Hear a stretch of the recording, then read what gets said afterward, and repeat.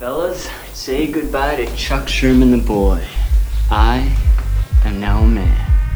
I highly recommend you join the club. We are doing the wild thing all night. Acid house music. Hey, what's up, everybody? This is Sherm. Sherman, I could be all this food. Is that all you gonna eat? General Sherman realized and understood the importance of House music. So, do you know anything about techno? No. Listen. Hey, what's up, everybody? Welcome back to another brand new episode of Sherm in the Booth. I'm, of course, your host, Sherm. Today is Wednesday, July 22nd, 2020. This is episode 119. I am so excited about this one, guys. I had such a blast interviewing Chicago-based singer-songwriter Austin Fillmore. Now, Austin has an incredible story, and it was so cool to hear him talk about his journey so far. In this interview, guys, we talked about his humble beginnings and how he got to where he's at now, his musical inspirations across tons of different types of genres, including rock and roll, hip-hop, and rap. We also discuss how he's built his fan base and found his super fans. He's managed by someone that I actually had on the podcast previously, Evan Price of the Artist Collective, and it's really, really cool to actually hear it from the artist perspective now on what it's like to work with someone like Evan Price. Of course, we talked about upcoming music and his plans for the future. This interview, though, guys, is filled with tons of awesome stories. We were laughing the whole time, and I had such a blast. Austin, thanks for taking the time to come on, man. Let's let the people hear your story for themselves. This is episode 119 with Austin Fillmore. All right, Austin Fillmore. I'm going to give you a round of applause because... Listen, we got a ton of mutual friends, and I'm a little upset at myself. This is the first time we've really connected. I know we've touched base on social media. I want to first start by acknowledging you on everything I've heard about you and seen about you. You're a show and prove guy, man. Again, Wiz Khalifa, we were talking about it before we went live. You're a show and prove guy, man. I've had Flynn is a close friend of mine, the Cafe Disco guys I've had on the podcast. Of course, your manager, Evan. You've come up in every single interview in lots of different ways, like collaborations with you, your journey as an artist with Evan, what it's like to manage a rapper who also is influenced by lots of different genres. So I just want to say, man, like, mad props to you. Love your music. You're hustling. You're talented. And I respect the shit out of you for everything you do, man, for real. Man, I really appreciate that, for real, bro. Absolutely, man. It comes from the heart, man, and it's hilarious that, 10 minutes started our conversation. We're talking about our favorite Wiz Khalifa song. So I'm excited about this, man. Dude, man. At the end of the day, I'm always surrounded around people that, like, we probably have similar backgrounds, just like at the music taste that we went through. And yep. You're 28, right? Yep. So you're, almost, around my age. So, like, our generation is on the cusp of getting older. Yeah. But man, like, I don't feel like I'm that old. So, like, I don't give a fuck. I agree. I love that too, man.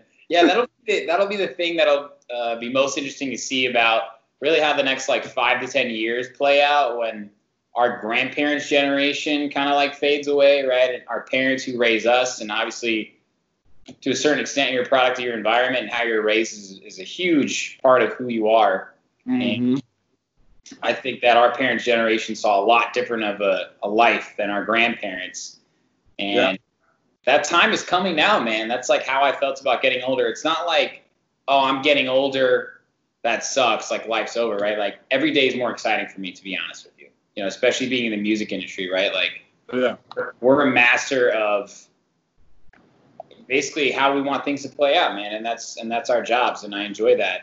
But when people always used to say I'm getting older, I was like, oh, it must suck getting older, right? Because, like, things aren't as exciting anymore. And I think our generation, millennials, and, like, even one up and one down are like, nah, fuck that, man. Like, the older you get, the more you learn, the more people you meet, the more experiences you have.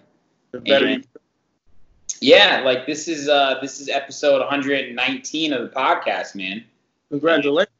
Thanks, man. And I think I've had probably at least 90 different guests at this point, maybe 95. A few rappers, a few singer-songwriters, lots of DJs, obviously. people from all different sorts of industries, health and wellness, music industry, of course, too. And I feel like every interview, man, like I learned not only more about other people, but more about like myself.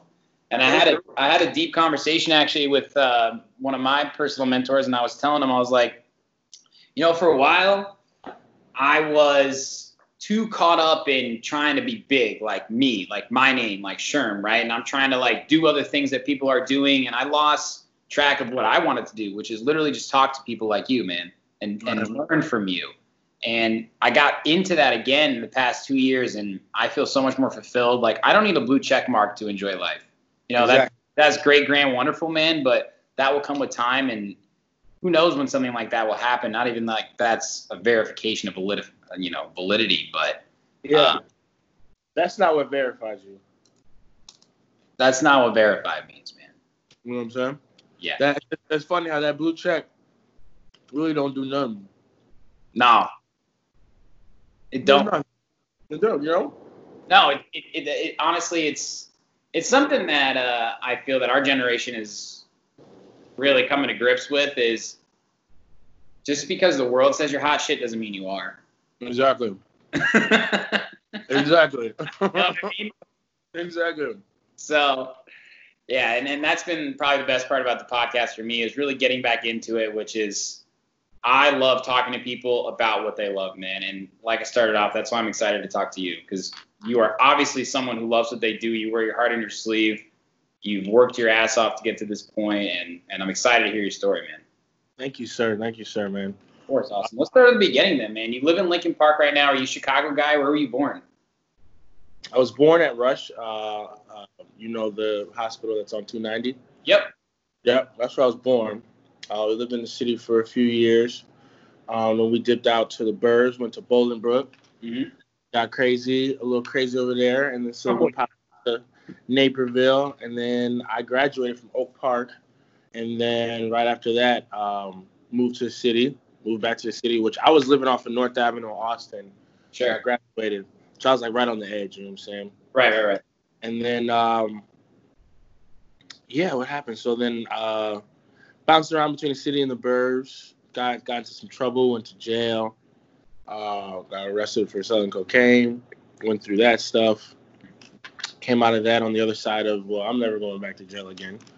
But also, I don't know if I really want to do this school thing, so let me try something else. So music was just always a part of my life, because I grew up in church, and my dad's a pastor, and my mom played piano. So growing up, we were required to play like an instrument and a sport. So I did 3 sports and I did 3 instruments. And I put the instruments down, like around middle school time, to focus on sports, basketball specifically, basketball and soccer. Nice. But yeah, hella dope. But then, what I was finding myself like in the cafeterias, like freestyling and shit like that. Yeah. Having a good time. And so, time goes on, you get older. I go through all that stuff, and I'm in jail, and I'm like freestyling for the inmates, for just having fun. And someone was like, "Yo, you should try doing it when you get out, man, because you're kind of good." I was like, "Oh, you think?" He's like, "Yeah, you should try it." I was like, "All right, well, I guess maybe." So then I remember I got out, my mom picked me up, and first thing I had was like Subway, and she's like, "All right, so you ready to go get a job?" And I was like, "Wait, what?" I gotta get it. No, I don't really want to. So I was like, fuck, I guess I'm really trying to do this music thing. And, still try to go to school at the same time and, do all that stuff. But it was just been a journey, bro. One thing has led to another. And everything that I've gotten is just having, it's from having different relationships with people. Yeah. I pride myself on being able to interact with anyone. I was on a podcast last night. I don't know if you heard of them, but they're Unprepared, Ill-Advised and Unprepared. Unprepared and Ill-Advised. Yeah, I have heard, yeah. Yeah, those are my boys. Nice. So I was on their podcast, and they have a dope podcast, man, because we just they literally set up like 6 different mics, and I bring a few of my boys, and we just sit there and we smoke and we drink and we talk about everything. I don't even think we even talk about my music. Those are the best interviews, man. Seriously. You know what I mean? We'll start off talking about the music, and then we'll get into the most every conspiracy thing you can possibly think of. So it's so dope. So but one of the things he said, and it was kind of really humbling. He's like, man, I just feel like you can just talk to anybody, bro. And I'm like, man, that's really all I've wanted and wanted to be acknowledged for, someone that can just talk to everybody. Yeah. That's it. So his journey's been great. It's been awesome. And, it's still going. It's still going, and I'm loving it, man. I'm loving having a great time. I love that, Austin. And first off, thank you for sharing your story, on an intimate level. I know everybody's got a different journey, man, and of music for people that I've had on the podcast in the industry, right? It always comes into their life in a serious way when they decide to make it a career, when it is a life decision, right? And it's really tough, especially with parents that may not be well versed in the music industry, or it's not as blue collar, right? Like my dad was a doctor, like my mom, they're both from the East Coast, right? And they believed in me and they supported me, but it was like, you need to get a job too, because like you don't know if that's going to happen, right? And that's so tough when you decide this is what I want to do and not have everybody behind you. Right. I'm talking about this idea where when really, I mean, it's a simple saying, when the going gets tough, like the tough get going, man. It doesn't matter what business or brand or anything. Exactly. And that's the best part about music to me, is whether or not someone supports you, there's something else out there that can inspire you. Mm-hmm. My question for you is, do you remember a moment when you realized that I wanted this to happen? Was it when you heard a song? Was it one of your friends, like when you were freestyling, like you said? Do you remember like an actual moment when you were vulnerable and you said, "No, music is what I want to do. I'm gonna make this my career"? I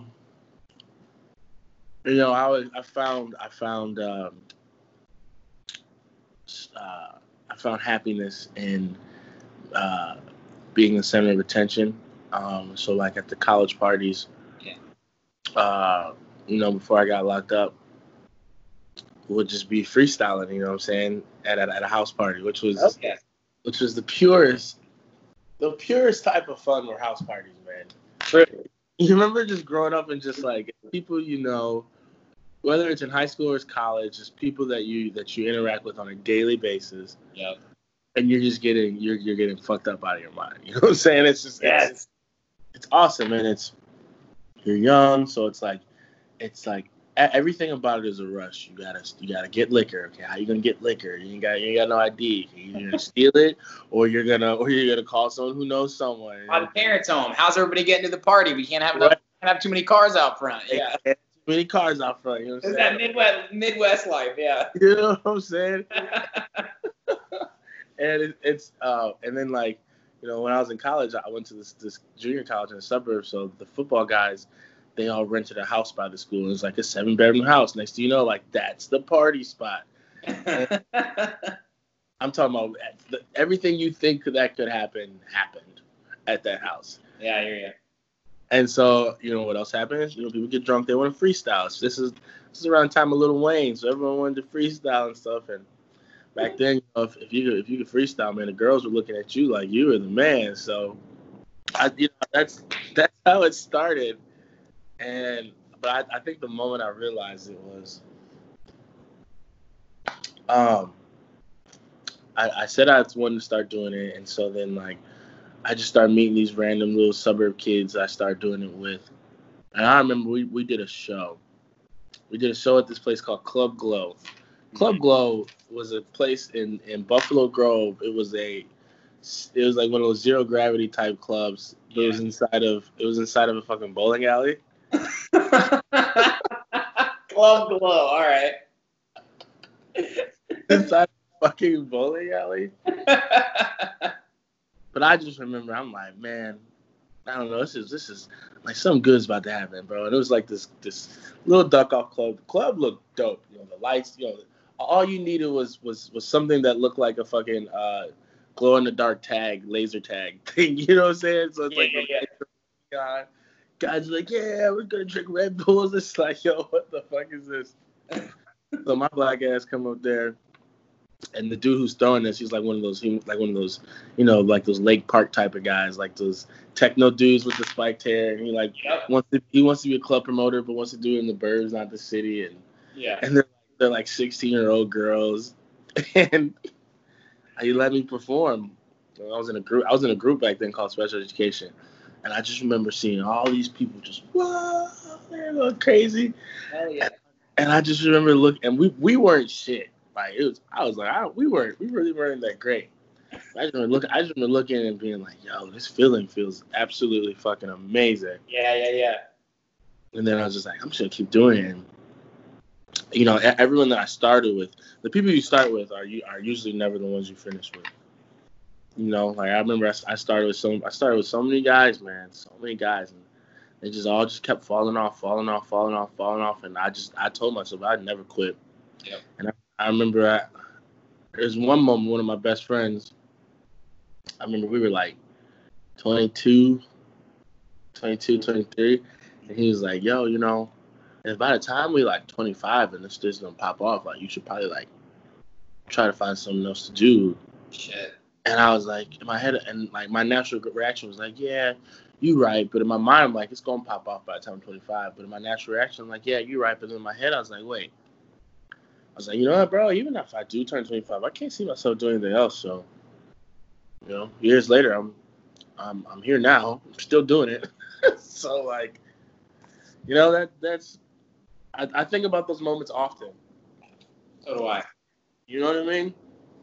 Austin, I know exactly what you mean, man. And it's a conversation that comes up. Like, I always love asking that question because it usually kind of leads to kind of what I was talking about earlier, right? Where it's just like, when the going gets tough gets going, man. And it's really, really hard because in the beginning, everybody wants to be a part of it, especially when you're young, right? And that's a fun thing to do, and people are pumped up about it. And then kind of like what we might call real life comes at you, and they're like, all right, well, I'm not going to do that anymore. And then people grow up, and those friends that now are married and have kids don't come to the shows and don't go out partying and stuff like that. And then it's just like people like you and I that are there. Yep. And I realized that I actually have made more true friendships with people like you who are so determined to make this happen. Yep. And that's been the most special part for me, is because it was really tough for me to honestly say goodbye. You know, like, it's okay to stay in touch with people, sure, but I was like stressing myself out trying to maintain relationships with people that weren't pursuing music over a long course of time, right? Mm-hmm. And people, it's tough because unless you really love it, it's tough to do every day, man, right? Because, right, like, I maybe at one point thought to myself probably a few years ago, I was like, I'll be playing on big festivals, no big deal, man. Like, I'm going up, up, up. And the thing is, you go up, up, up in the very beginning because everybody's like, this is awesome, this is great, they're supporting you, you feel it, you really feel it. But you feel it even more when no one's supporting you. Right. Yeah? Right. Okay. And you got to keep going through that, man. And a lot of people don't make it past then. And I think a lot of people are not going to make it past what's going on right now because those little things, the live shows, kind of what most of us do it for, that experience in person. Are they doing it for that? Or are they doing it for the love of music? And we'll find out. So I 150% relate to you. And that, again, that's why I asked that question, because it always kind of leads to the point where we're at now, where we've kind of revised our plan. We know what our long-term goals are. And we got serious about it. Yes, exactly, man. Exactly. Well, who were some of your influences then? And do any of them still apply now, I guess, to your music process? I mean, when you were freestyling, you said Lil Wayne. We're talking about Wiz Khalifa. But you're a rock star. You told me you're a rock star, man. Man, I also was listening to Kings of Leon, and I used to listen to 311 and Sublime and Weezer. Nice. Fucking Dashboard Confessionals, bro. I listen to System of a Down. Dude, we have the same music taste. my Chemical Romance, like Hawthorne Heights. Wow. Dude, I used to listen to Breaking Benjamin too. Same. Like, I was literally all over the board. And It was around, which you were probably a little younger in this time, but you know the mix CD where you gotta burn a CD. Oh, of course. Yeah.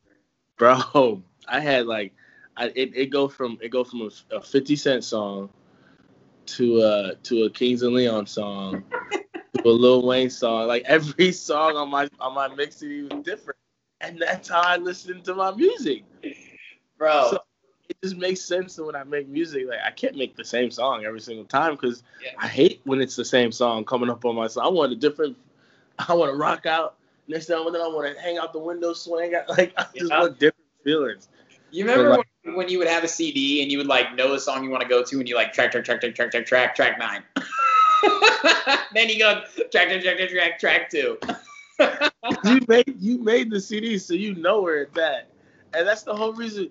The whole reason why you made that CD was for that one song, but you didn't want to be a lame and just you don't want to waste the CD at one song. So you had to fill it up with other things that you didn't mind listening to. But the first song you went to, dude, I remember. Yeah, right. all you went to was that one. Like that's the back, yeah. And like friends that would have a car that would like first get a car and they were like, all right, we're taking my car, and it was all based around a CD that you recently made. Exactly, 100%. Motherfuckers were like trying to rig their speakers and make the bass sound all big and shit. Yeah. Oh my god. Dude, the homies that would have like subwoofers in the back and they wouldn't even have a trunk. Like I played lacrosse in high school and that was a big, like pick each other up, go back and forth to practice, games, all that sort of shit. It wasn't as widely popular, so we had to a lot of transport ourselves. So it wasn't like a school sport technically until I was further into high school.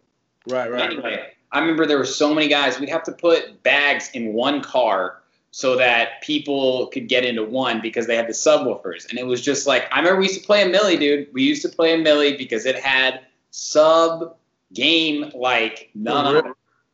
A Millie, get in.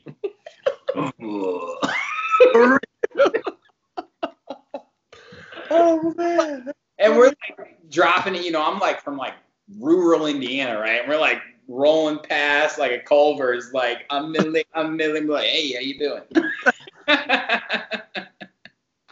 But dude, that shit, that honestly, like I'm always so thankful of growing up in our time because of 2000s rap.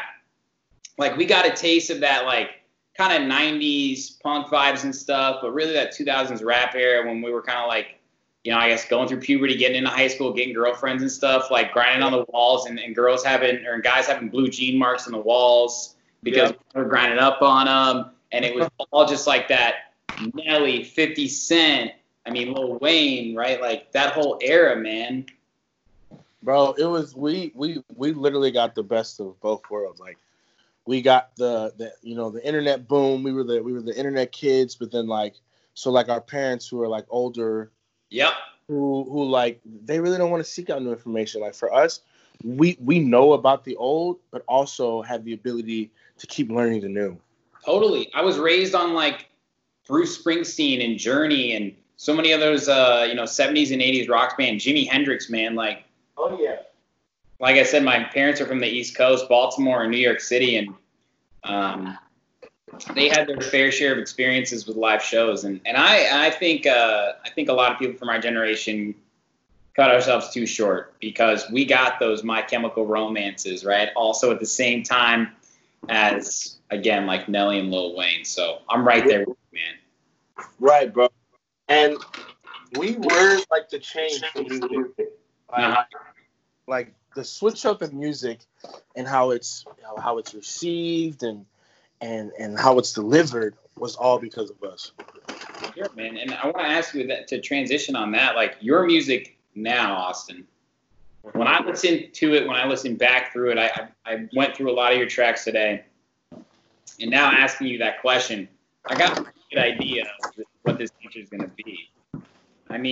I'm hearing modern day stuff like, I don't know if you're influenced by, I'm going to assume this Don Toliver, Lil Uzi Vert, all the way back to Nas and Lil Wayne, man. Like you said, like, I guess some My Chemical Romance vibes. Like, I'm waiting for you to just like, start screaming.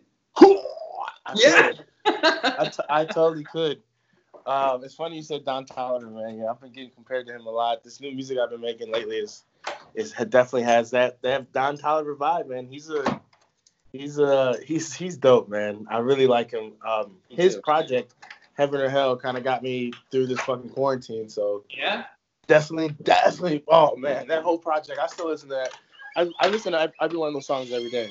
I love him, man. I'm a big Travis Scott fan, and when he came out, Love Travis. love Travis, man. Love Travis. So like, if I was assigned to any label or anybody, it would be them right now because like Cactus Jack. Yeah. you know what I'm saying? Like Cactus Jack. Because it's like what Wiz Khalifa and Taylor Gang was to us back then. That's what it feels like Cactus Jack is right now. For sure. Just a lot more stars, a lot more people that are individually stars as well. Absolutely. I feel connected to them, dude. Like, I have so much Travis Scott merch. Like, there's something about him and his brand and everything he represents. Like, I'm a huge Nike guy, and I love, like, live energy. And that's kind of the thing, too, like, that I want to ask you about as well. Like, with live rap music, right? I think that there was a lot of mixed opinions about live shows because that sort of rap was blowing up at the same time as electronic music. And a lot of electronic music acts, you go to the show, right? And now rappers have to bring that sort of energy. Like Travis Scott, to me, is the pinnacle of live rap. Ridiculous. Newport shorts. Yeah, he's ridiculous, bro. And he was able to blend what Kid Cudi and Kanye West started and make it huge. You know what I mean? And look at him now, collaborating with Kid Cudi, man. Like, gosh, I love that. It's gonna be huge. You know who else I like? Yeah. I might get slack for this on your radio interview, but Post Malone, bro. That dude's. Bro, I love Post Malone. I love Post. Dude. He did a song with Travis Scott and fucking Ozzy Osbourne. Yeah, DJ Khaled, right? No, it was called. I gotta look at the project, but he had those three on the song, Travis Scott himself and Ozzy Osbourne. Like, what the fuck? Who thinks to get Ozzy Osbourne? And the song was so dope. Bro, that's gonna be you. Huh? That's gonna be you. Oh man, I'm ready. I'm so ready. I'm so ready for that. And cause I'm gonna be the rapper who does bring back those people. Like, you know how he brought back Ozzy. I'm gonna go get the dude from My Chemical Romance. Yeah. I'm gonna go get the lead singer from Weezer. You know what I'm saying? Panic at the Disco, dude. You're gonna get all that shit. Panic at the Disco. Yeah. Yes. What? Dude, yeah, of course. Panic at the Disco was so lit. For real though. But my question, Austin, is with all these different influences, and obviously you are physically, emotionally, spiritually influenced by these people musically. What would you define as your genre, if you could? Like, if I was saying, hey, this is my boy Austin Fulmer, like, he's this type of music, what would you say? Man, I kind of think I pride myself on not having a genre. Yeah. That's an answer too, man. You know what I'm saying? Yeah. Like, you know, I don't know, trap, pop, something. I don't know, bro. For me, everything's just a feeling. It's just a feeling, dog. Yeah. I'm just feeling my way through it. I hear something I like, I'll make it. So it's like the open genre or something, maybe. For real, though. Open genre works, man. And I think that's what a lot of rappers today kind of exemplify, right? Like, again, to talk about trap. Got tracks like that could be something like R.I.P. Screw off Astro. Got tracks like No Bystanders that are club hits. And Exactly. I think that's happening to a lot of artists that are emerging these days. And the reason they're emerging is because, like we talked about before, they're people that believe in their process, believe in their music, and love what they're doing. And whether or not they blow up, that's fine. Dude, Travis got a crazy story, man. And he's someone that just has worked his ass off and now has this sound. And I see you on a very similar path right now, man, right? Like, you're not pigeonholing yourself. Man, I really appreciate you so much, bro. And it's you know, the crazy part about it is when I started making music, and then I'm having these people that I'm around that that I'm considering to be my friends, and next thing you know, things. I start doing bigger things, and certain people hate, and then but then you find a few friends that don't. But then then you let go of the people that hate, and even the few friends that don't. As things start to get a little more bigger, that they're around, but then you start doing things they don't like you are switching your sound. You're trying to do new things, and then they don't start liking it. So it's like you got to find a whole new sector, and it's just like, man, I'm just gonna make the music I like and focus on the people that like me for no reason. For sure, Austin, and that's actually a great segue into my question, which is working with producers who could be like Flynn, who could be like Cafe Disco. How influential are they on you in the studio and vice versa, right? Like, I actually asked that question to Cafe Disco. About me? Yeah. I was like, well, what's it like working with, someone who's more of a, singer, like they've worked with on a few of their tracks, right? As compared to you. And I know that.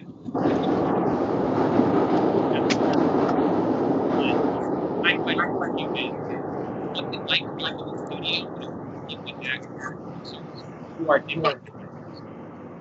Was it like working with people that are in different genres than I'm in, or is that what you're asking? Yeah, like if you're working with Cafe Disco or you're working with somebody else who's like, let's just say I'm an 808, hip hop producer, and then I'm Cafe Disco. Like, what's your mental process like when you walk in to go? I'm very open, bro. I walk in, I try to have as bubbly as a personality, you know what I'm saying? Just going there like, oh, okay, boo, let's do this. And for me, like, my creativity is sparked by the creativity of others.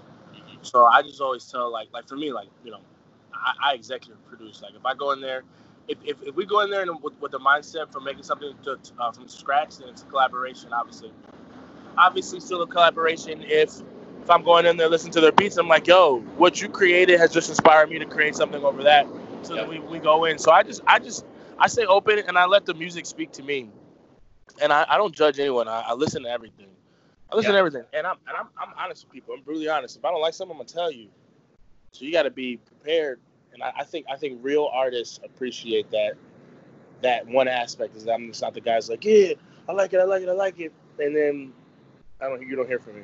You know what I'm saying? Yeah. Like, if I say I like it, I like it. If I say I don't like it, I'm just like, I don't like this particular song. Doesn't mean I don't want like another one. So keep showing me more.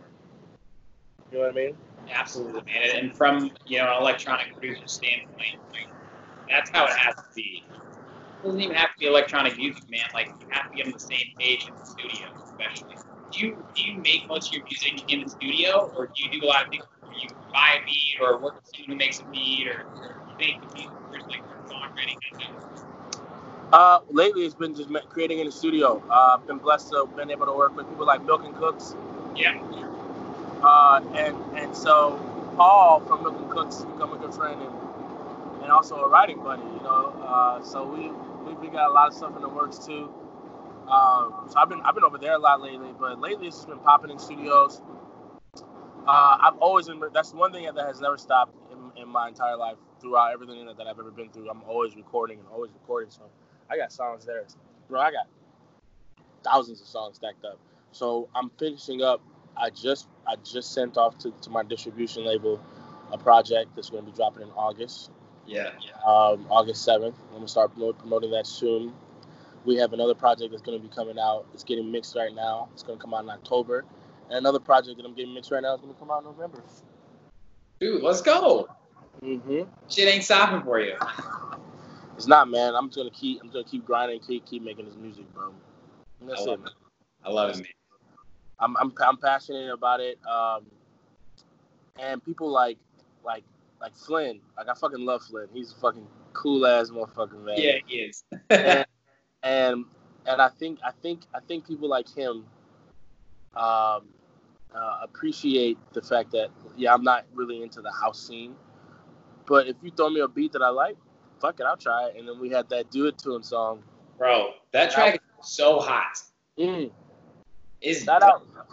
Shout out Brad Varsity for that too, bro. Cause Varsity, it's awesome. It's awesome to do songs with other rappers on beats that both of us are not used to, because then I was inspired by his verse. I was like, okay, that's what you did. Okay, let me try doing it this Right. way. You know what I'm saying? So Right. Now that track, first time I heard that, dude, Flynn sent that to me. I mean, you know how much longer it got released after you got finished. He sent that shit to me, and I already knew that.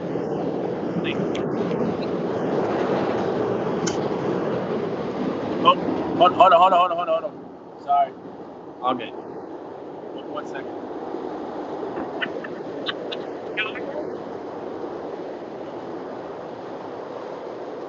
Chicago train, baby. Chicago train, man. I actually love that just went by. This is a raw interview. Backyard right here. There we go. That's not bad. It's decent. It's cool. It's pretty chill. Greenery. Try for you. Yeah, but like I said, when Flynn sent that to me, I already knew you guys, and I knew you guys what you saw playing in the game. And it was a great combination of all of your guys' styles. You know, Brad kind of got that Mac Miller, a little more sing-along type vibe. Like, got that Don Toliver, but like Lil Wayne, like kind of like verbiage and stuff. And Flynn kind of challenged himself with the build-up and break. And then the drop, of course, is Flyninho style. But, dude, just like tracks like that are like make me excited for the future of music, man. Like collaboration. I don't know who I saw tweet this.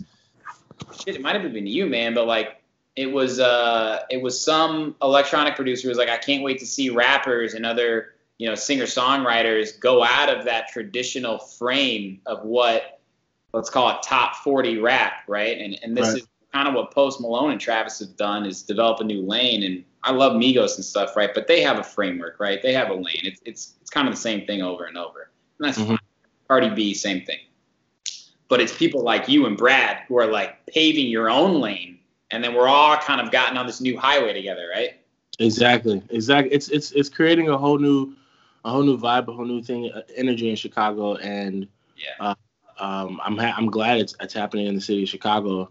And I think we're gonna be putting Chicago here on the map once they start realizing the amount of talent that's just here. You know what I'm saying? That's all we need. And you know, I wish the people that did blow up in Chicago actually blew up in Chicago. Yeah. You know what I'm saying? But you know, it's what it is. I know, man. It's an interesting scene here, but I couldn't agree more, man. There's so many talented musicians here, and it's going to happen for us because we're a city that's built upon hard knocks, right? Not to say New York or Los Angeles isn't, but when you just look at big cities in the U.S., those are markets where a lot of people who do kind of get a taste of it in Chicago go to. But now I see a lot of people like you, maybe even like me, right? I don't even usually say that, but I've been here for 5 years fucking cutting my teeth doing this shit week in, week out, man. And I'm saying I rep Chicago. Like, I'm not going to go to Los Angeles or New York and try and do something else there because we got a great fucking city here with some awesome people and some talented motherfuckers. And I think that's kind of what's going on in the city right now, man. 100%. And it's crazy because, you know, like, if you're from Chicago, you got a different energy about yourself. You got a different swag. There's a different realness that you come with. And it's crazy how I attract, like when I'm in these other cities, I somehow attract people from Chicago. Like I went to LA and I realized I'm meeting all these people and they're from the state of Illinois or from Chicago. And it's like, damn, like, and then the LA people I meet, you know, they're cool or whatever, but it's just there's just a certain energy about someone that's from the Midwest that they have, and we find each other always. Yeah.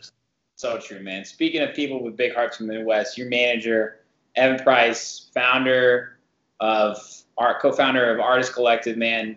I'm very influenced by him in many different ways. He's a smart guy, head on his shoulders, hard worker. He's your manager, of course. I just want to ask simply, you know, what's it like to work with him and help build your brand together, man? I hate him. Evan, if you're listening to this, I love you. Evan is, man, how do I put this? Like, if I would have met Evan earlier, we would be a lot further along. You know what I'm saying? Yeah.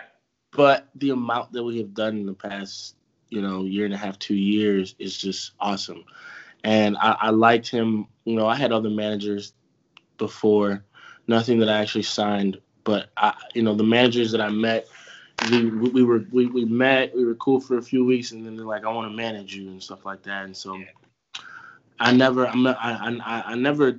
stop anyone from what they want to do, but I'm always, like you said, showing to prove. Okay, I'm going to be my manager. Let's see what you do.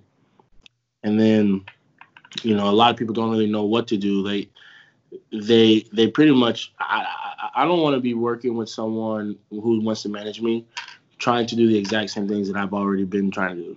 Yeah. Like something new to the table. And, even before Evan, I was managing myself. My House of Blues shows, I got that myself. My festival shows, I got all that myself, But now having someone like Evan, who we've combined efforts, because he has a goal and a plan, I have a goal and a plan, and we realize that for our goals and plans to work out, we need to help each other. Yeah. So, we're damn near in the process of starting a label because we know so many different artists and stuff. And that's like our next step is just bringing everything together. But I'm so blessed to have him, man. He turned me from an artist to a pretty legit business. My branding has gotten better, and we're trying new things. And he allows me to really just focus on the music aspect. And there's other business sides to it that I really, I should know, and I do know, and I learn and I sit there. But for the most part, I'm like, Evan, just handle that shit because I'm trying to make some more songs. Yeah. And he does it, man. We start venturing out into doing the ads and stuff, bro. So it's for sure. Wow, man. So yeah. People like him, Willie, my homie Willie. He's a manager as well, but he's really smart on the marketing side. And we're finding people along the way that are really talented, really hungry, and really humble. And at the same time, we're finding a lot of people that we really do not like. Me and him have a list of people that it's a short list that, like, if we see them, like, it's like, oh, I'm gonna knock his ass out because, like, we were so nice to you, so you better hope you don't see me. And as soon as we blow up, like, don't hit my line because if you do, I will answer and we'll tell you to fuck off. Yeah, I respect that. You know what I mean? And for me, the type of person that I am, the type of person that Evan is, for us to get to that point, because we're very giving, we're very loving, and our resources, like, which, I'm kind of learning I shouldn't be doing, but I'm very open with my resources. So a lot of people then come and they hang out and they're like, oh, we got the resource, we don't need him anymore. Right. And at the same time, it's fine with me because, the people that I'm connected with, they understand how good I am as far as a person. Yeah. Everyone that I've connected with, from Evan to my producers and engineers, we were friends. We're friends. We hang out. We drink. We party. So it's like, even if the music shit don't work out, these are still gonna be the people I'm gonna be spending the rest of my life with. So sure, I love that, man. Evan's one of my best friends. Like, he's met my daughter. My daughter always asks about him. I want to see your friend Evan. It's like it's a family affair. So. I love that, man. And when I asked him about you, of course, we got into one of his main fundamental building block, which is super fans, and he was a fan of you, man. He went and saw you live, and I think that's such a genuine and raw and authentic story, man. And my question for you is about super fans. You have a lot, and you found them. The question itself is, what has that process been like, not only finding them, but then what has it been like for you from a fulfillment standpoint, connecting with people who truly appreciate and love your music? It's a blessing. It's fun. It's humbling. And it's a lot of work.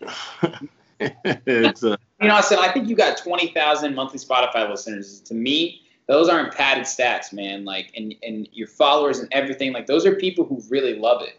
And I think that, again, what we were talking about earlier, there are a lot of people who get in this for the blue check mark, right? They pay their way through, whatever it might be. How real is it to them? And I think that's why, talking to you now, man, like, it's clear why you're going to continue on this uphill trend, because those people are the ones who spread the word about you, right? 100%, man. You know, my dad told me a story a long time ago. 25% of the people in the world like you for no reason. 25% of the people in the world hate you for no reason. 25% of the people in the world you could probably win over. You know, you could work hard to get their attention, and you'll win them over. And some people, you could work hard to get their attention, and you probably won't win them over. So he's like, who do you focus on? Yeah, I like that. And everyone's like, oh, you focus on the people that you could win over. And I was like, man, that's what I thought. But my dad was like, no, man, you focus on the people that like you for no reason. Yeah. Because once again, they'll be fair weather people. Like, so they'll eventually come on. But you got to give love and support to the ones that like you for you. Mm-hmm. Those are the ones that are gonna, be your super fans, be the ones that love you forever. That's how Wiz Khalifa is able to eat forever. That's how Nas is able to eat forever. And Wiz Khalifa super fans talking about Grow Season 15 years later, right? Exactly. We're still and we could pop that motherfucker in right now and still be like, yeah. You know what I'm saying? So, it's a lot of work, man, and especially nowadays with how 2020 has been. You got to stay on your social media, and so like I'm up and down when it comes to social media. Lately I've been popping in and saying some pretty controversial stuff, which I'm speaking my mind. So I don't really give a fuck, and it's a lot of work. It's hard, but it's very fulfilling. And when you get those people that send you messages like, man, like what you were talking about on your live, like I'm going through a divorce or this is happening, they're messaging me about it, and it's like, that's humbling, and it's a lot of responsibility, but it's a good responsibility. Yeah, I love that. It's a good answer, man, because if anything, these people want to be your friend, right? And you're obviously someone who wants to be friends with people who share similar interests to you, and if they like your music, you like your music too. So I get that, man. Exactly. I think it's really cool, the relationship that you and Evan have, and it's going to be awesome to see how you guys continue to build your brand, his brand. I mean, I love what you guys are doing, man. Seriously, I just want to do that. I wouldn't have asked it if I wasn't such a big fan of him, and you, of course, too. So I think it's a good dynamic, man. Thank you, man. Appreciate you, for real. Of course, Austin. And a question I want to ask you specifically, man, and I always love asking this to people who are not DJs, right? Because when I ask this question to DJs, they say, oh, I make a different type of beat, I make a different type of synth, a different type of melody. My question is, how do you stay unique in a market where you have so much competition, right? Mm-hmm. I mean, you kind of have answered it in one way or another. Yeah. As my roommate, hey, I haven't seen you in forever. How are you? What's the word? You just burp while you hug me? Sorry, I was in the middle of a Did I hear a burp hug? We're keeping that in. That's my roommate and his girlfriend. She came in and gave me a hug and burped when she hugged me. I feel like I patted her on the back and like I'm burping a baby. She's super fan? I guess. Now she is. Super comfortable. She burping around me. I guess so, yeah. What was the question? How do I stay what? Yeah, I mean, for someone who's in an industry, let's just say the music industry as a whole, right? Mm-hmm. Try and look at your competition. Do you look at them like, how can I be different? Or what do you do to be unique? I mean, at the end of the day, as cheesy as it's gonna sound, I'm just being me. Yeah. That's and I think people reach this part in their life or this point where they're like, okay, I want to be different. And so as we're younger, we're trying to figure out all these things to be different. But to be different is just to be you. And within that process that we go through trying to figure out, because we as people, we change and we grow, so you can see that in how people dress, especially when it comes to humans, we change constantly. I'm not going to be the same person I am 5-10 years from now, and I wasn't the same person 10-20 years from now. Yeah. So once we become okay and just realize that being us is cool, and being who we are is cool, and being different, that's when you really that's when things get better. That's when I realize, I'm being honest, the type of person I am, I like all different kinds of music. I like doing this, I like that. So yeah, That's when you're happiest, right? It's when you really only do things that you truly like. Right. 100%. I mean, and even if it doesn't work out, which, there's no doubt in my mind that it will, it's like, at least I did it. At least I was doing what I like to do. Yeah. You're not gonna be old man in a rocking chair saying I coulda, I shoulda, I woulda, right? I did. I went after it. I'll be with you in a rocking chair, cheers and some whiskey, saying we did it. We did it. Tried it, and it happened, right? Exactly. And I realized I had to really figure out what to me is success.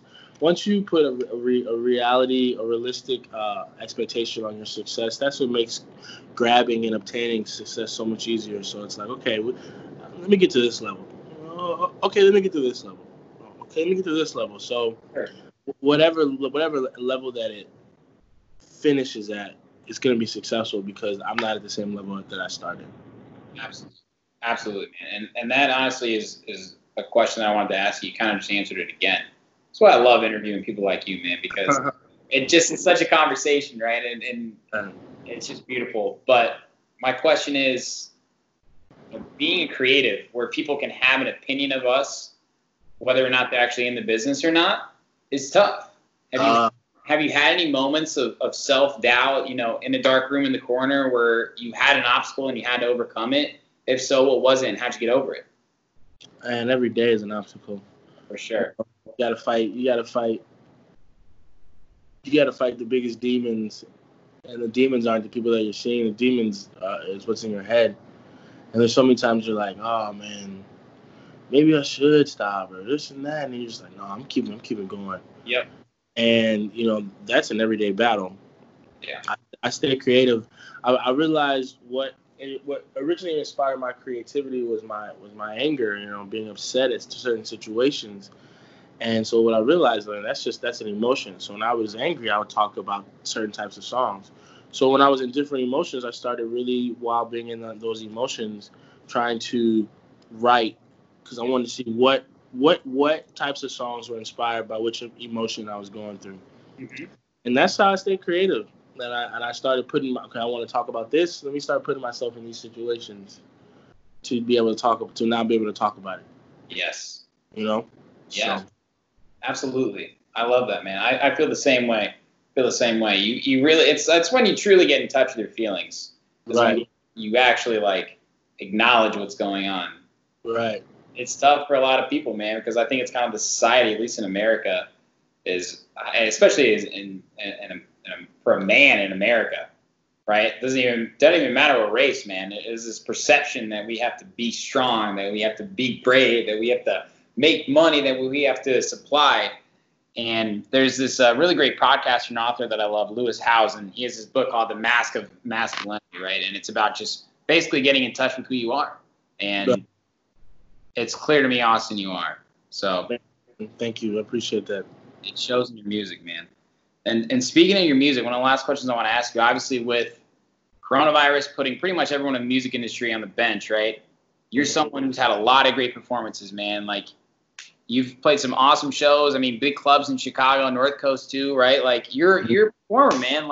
I know you want to. I want to as well. And a lot of times when I'm in the studio, I'm making music so I can play it at the club or play it at the festival or have other DJs, right? And I think you do to a certain extent as well. Are you looking at music differently, knowing that it might be a different outlook for the rest of the future for live music, or how is that kind of affecting your taste making process? I feel like once someone comes to grips with the fact that things change and that like you said, when times get tough, the tough get going. For me, it's when times change, the chameleon changes with it, and only thing that's changed since quarantine is just my experience is different. So you're able to, before quarantine, we were able to go out, we were able to party, we were able to, in essence, distract ourselves from the fear of having to confront ourselves. Because there's some things about ourselves that, that we don't like, or there's some things in our mind that we know we should be doing and talking about. And, the best thing about this quarantine is it forced me to be in the house. It forced me to have to face myself. So, now the music that I'm talking about, things that I'm talking about is that process that I went through for that, and realizing that this is what I really want to be talking about, and I'm still gonna talk about everything else because I like that fun or whatever, but there's a part of my life. For me, it's a God factor. It's a Christian factor. I used to not be really in tune with the news and stuff like that. Like now I feel like I have to be. You know what I'm saying? Same. So I want to talk about that stuff. I want to put in my music, but I just don't want to say what everyone else is saying. I want to think for myself, think critically for myself, use my gut, and speak the message that I believe is the message that I'm supposed to be speaking. That was one of the best answers ever, man. For real. Thanks, man. That's truth, man. This has been a great interview. I want to know what you got coming up for the rest of the year. You mentioned some music. How many releases can we expect? You got 1,000 tracks in the bank? I mean, goddamn. I got 1,000 plus, man. What do we got? What we got coming up? Okay, I'm dropping a project called They Don't Get It. It's gonna drop August 7th. I got three songs in that project, all produced by my homie Wonder Kid, homie out in Miami. I got Brad Varsity on one of those songs. It's called GOAT. We're gonna be shooting some live studio footage stuff for those songs. I got some singles that I'm getting mixed right now. I got another project that I'm getting mixed by my homie Austin, who lives in Nashville. Okay. Who me and him, he lives in Nashville, but we get online together and we make beats together, and he fucking kills it. So I have him mixing a project, that crazy project. All right, so look. My homie Remy Prosper, who I met through Evan, is a producer out in LA. So I had these beats that I recorded with my homie Kari. I'm in a play. It's called a hip opera. And so my buddy who's in the play with me, who sings opera, he also records, mixing masters and stuff. So I recorded some stuff with him. I recorded over these beats from this kid in Europe. Long story short, the kid in Europe, wanted like $1,000 per beat or whatever, and I'm like, shit, I can't pay that shit. I'm not about to do that. And so I took the vocals from the song, and I gave it from those 5 songs, and I gave it to my homie Remy. I'm like, yo, can you build a beat around this? He goes, yeah, I can try. And bro, he made, I think, my 5 best songs. and it was different than how we usually do it, like how I've usually done it. Usually it's I get the beat, you make the words to it, you use that. This time it's like I just had these words over beats that I couldn't use, so it was like he had to listen to those beats, get the timing down right, and then create this whole new song. And it's like would I have been able to rap over a beat like this if I had the beat prior? Right. You know what I'm saying? Completely. You say what? You flipped. It was a completely flipped script. Yeah. But I didn't want to give up on these words that I said, because I was like, bro, this shit feel good. Like, what? So I'm getting that mixed by my homie. And then the guy who made the beats, I was like, yeah, let's get it mixed by someone else. I'm having my homie Austin mix it, and then have someone else master it. But man, that project's gonna be hella dope. And then I got some crazy stuff coming out with Milk and Cooks. One of the songs on They Don't Get, it blends into another song. Well, I'm not releasing that song till way after. And that one is a fucking banger. And that motherfucker I'll have to send you some shit so you can peep it out. Please. But man, I'm just in the studio, I'm creating. So I have between now and October 2 projects, one 3 tracks, one 5 tracks, and I think like 2 or 3 singles. So God damn, you're ready to go. Ready to go. Oh, you always gotta keep one in the chamber. I keep a few in the chamber. Yeah, you got an extra mag in the back pocket too, it sounds like. You know what I'm saying? I got the bomb strapped to me. We blowing this bitch up. Yeah, bro, for sure, man. You're totally locked down in the studio. I love that. Oh man, all the time. Awesome. Well, dude, I'm so excited to hear that music. I'll definitely support. Please send it to me. That's one of the benefits of the podcast is people telling me about their music coming up. And I'm like, so you can send that to me before it comes out, right? All right. No, I got you. I'll text some stuff to you. Hell yeah, bro. Well, this has been such a pleasure. Again, I want to truly acknowledge you for all your hard work. After hearing your story, man, like I got even more respect for you. And it's clear that the future is bright for Austin Fillmore. So I'm excited to see what happens, brother. Thank you, man. I appreciate it, my guy. No problem, man. I'm excited for this episode to come out. We'll be in touch again soon, and you have a good one, okay? Yeah, when you planning on dropping this one? Next Wednesday. All right, just let me know. Send me some clips of it or something. Matter of fact, I'm gonna take a screenshot. Bam, and then I'm gonna post on my story or whatever. But just let me know so I can promote it. Oh, for sure, man. I'll send everything to you guys. Do you have a logo? Yeah, holler at Evan. He'll send it to you. Okay, sounds good. I'll text him. No worries. My man, dog. Love you, bro. You stay smooth. Hey, same to you, man. You keep enjoying those Southwest salads for me, okay? I will. All right, I'll have a good one, man. Peace.